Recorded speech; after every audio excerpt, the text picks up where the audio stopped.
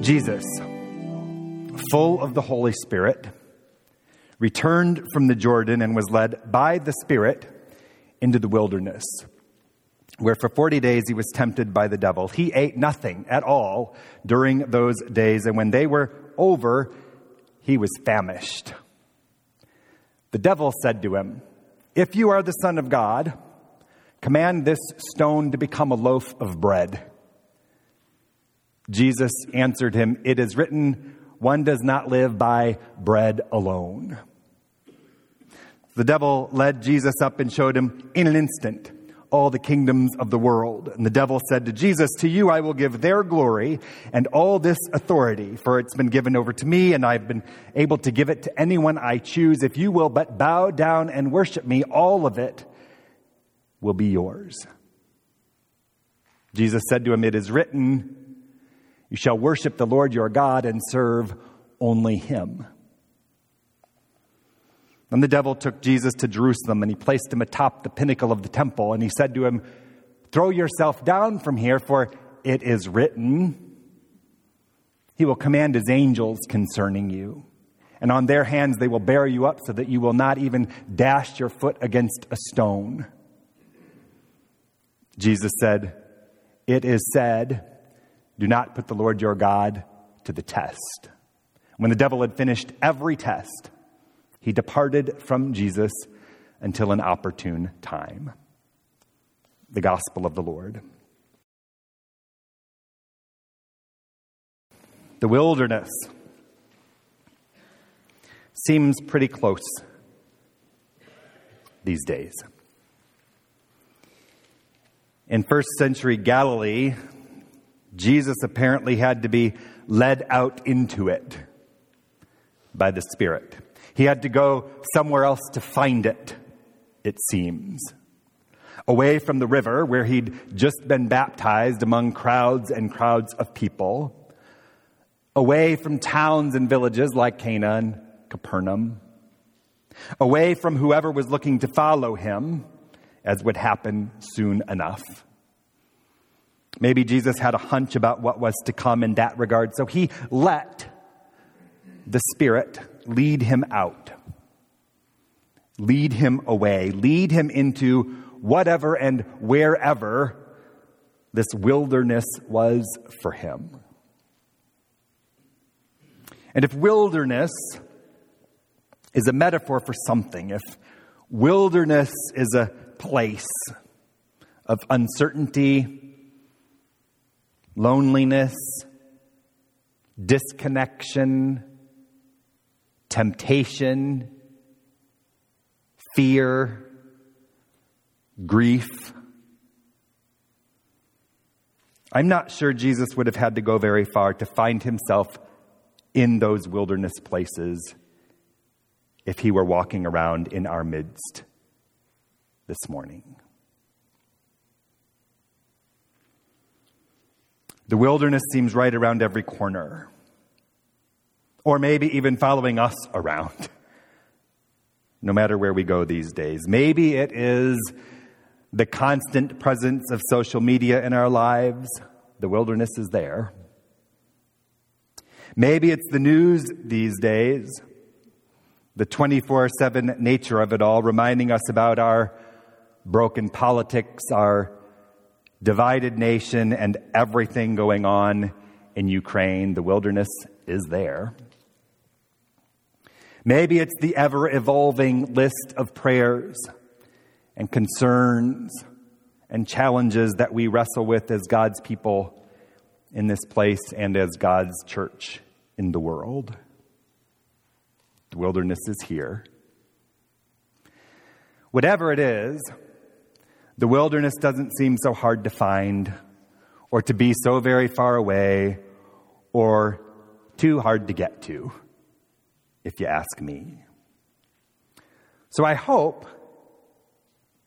it's strangely comforting for us to see Jesus there in the wilderness this morning, doing his thing with the devil. The point of Lent, the point of this gospel story, for me anyway, is to wonder what it means to be called out into the wilderness. I think we're invited to wonder not so much about conversations with some guy who has a tail and a pitchfork, which is how the story of Jesus in the wilderness gets reduced and dumbed down too much of the time, I think. I think instead we're called to wonder about the lonely places,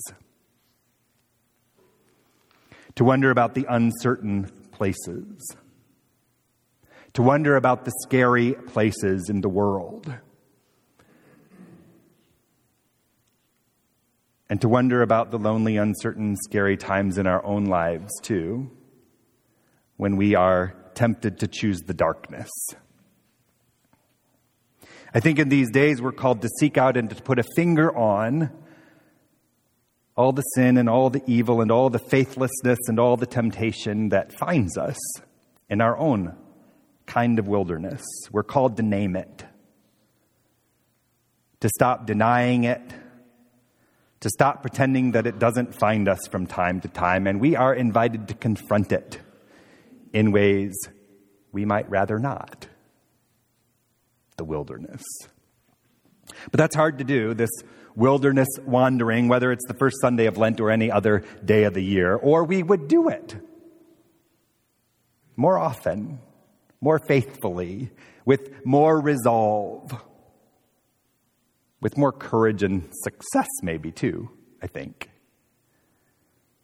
It seems to me we don't head out into the wilderness enough, like Jesus did, following the Spirit's lead.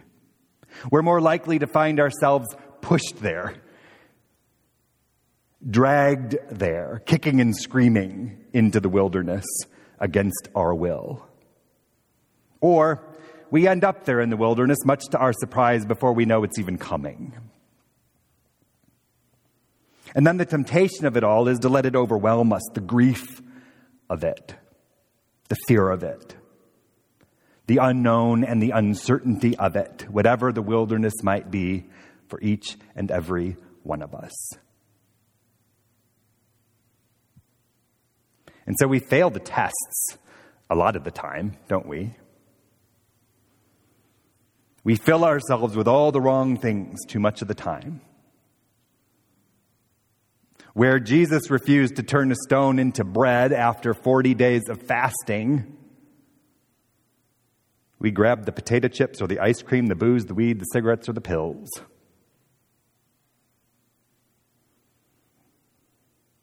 Where Jesus turned down the offer for more power and more glory, we go after as much as we can grab and look for it in all the wrong places. Our ego, our work, our money, our things, more stuff. Where Jesus refused to put God to the test, we do that. Every time we throw up our hands and wonder why God won't, why God doesn't, why God hasn't just fixed everything that's wrong.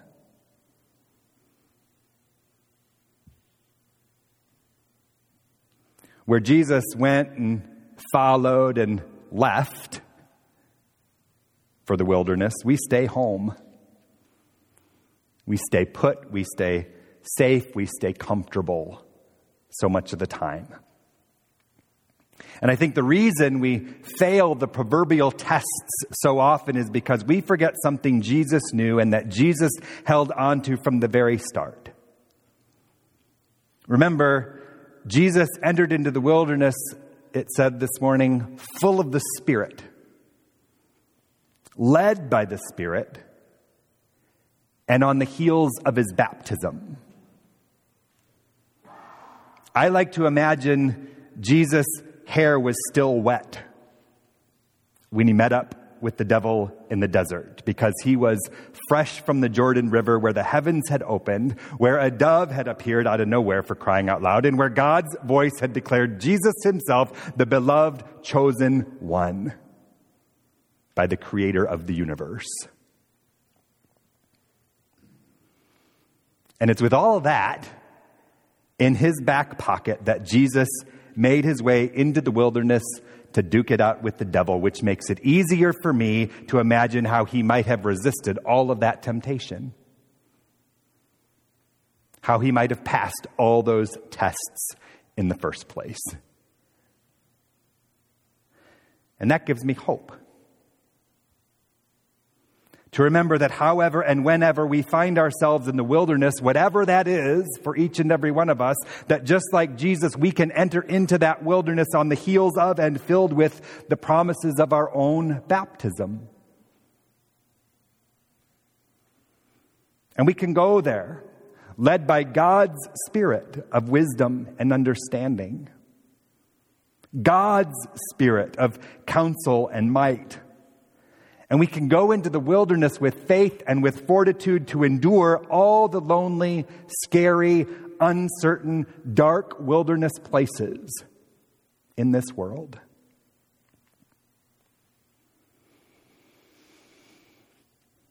In our Stephen ministry class Thursday night, we had a pretty hard, holy, heavy conversation about suicide. Tending to someone who may be in the throes of that kind of wilderness struggle. We were wondering about what to say and what to do, how to find the words, where to find the wisdom to respond in such a circumstance as caregivers. Should we ever find ourselves in that kind of desert place with somebody? And I shared something I didn't really think about till it was coming out of my mouth that seemed to resonate with the class, and so I thought it might be meaningful to share with you all too.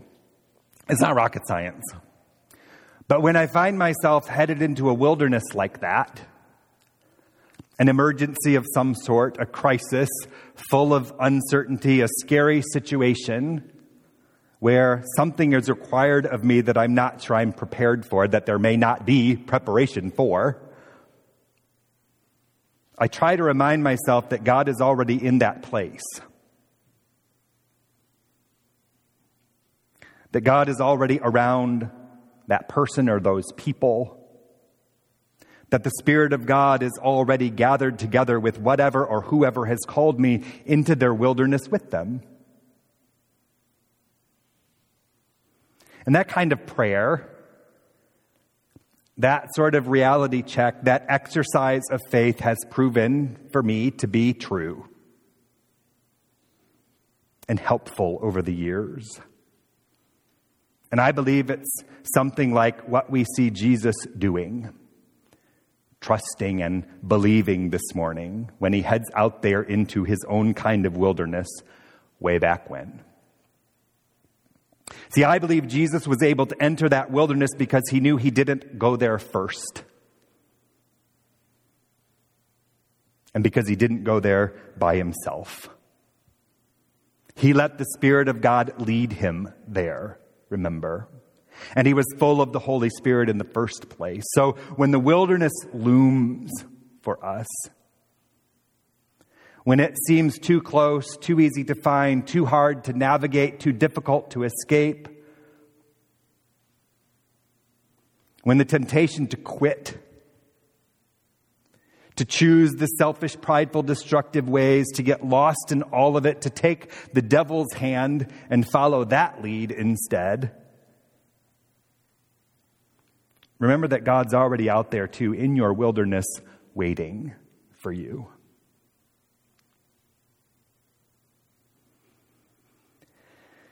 I like to think of God in the wilderness as like a dad in the swimming pool promising to catch his terrified toddler who's about to jump into the deep end for the first time. Or maybe God in our wilderness is like the mother waiting in the front office at school to rescue her child from a really bad day at recess. Or maybe God is like the good friend who walks with you after the divorce or the diagnosis or the death because they've already been through it themselves. Whatever the case, we can enter into any wilderness trusting that God will be there waiting to walk it with us. to stand beside us, to catch us even if necessary. And we can go there into any wilderness with the waters of baptism still dripping from our foreheads, and with divine promises of grace always ringing in our ears. And we can go following Jesus' example so that we don't have to be so afraid about any of it. So that we might even enter it all, the wilderness, willingly. And so that we might go boldly, bravely, with faith, to see God transform all of it, that wilderness, into something sweet, something safe, something sacred on the other side. Amen.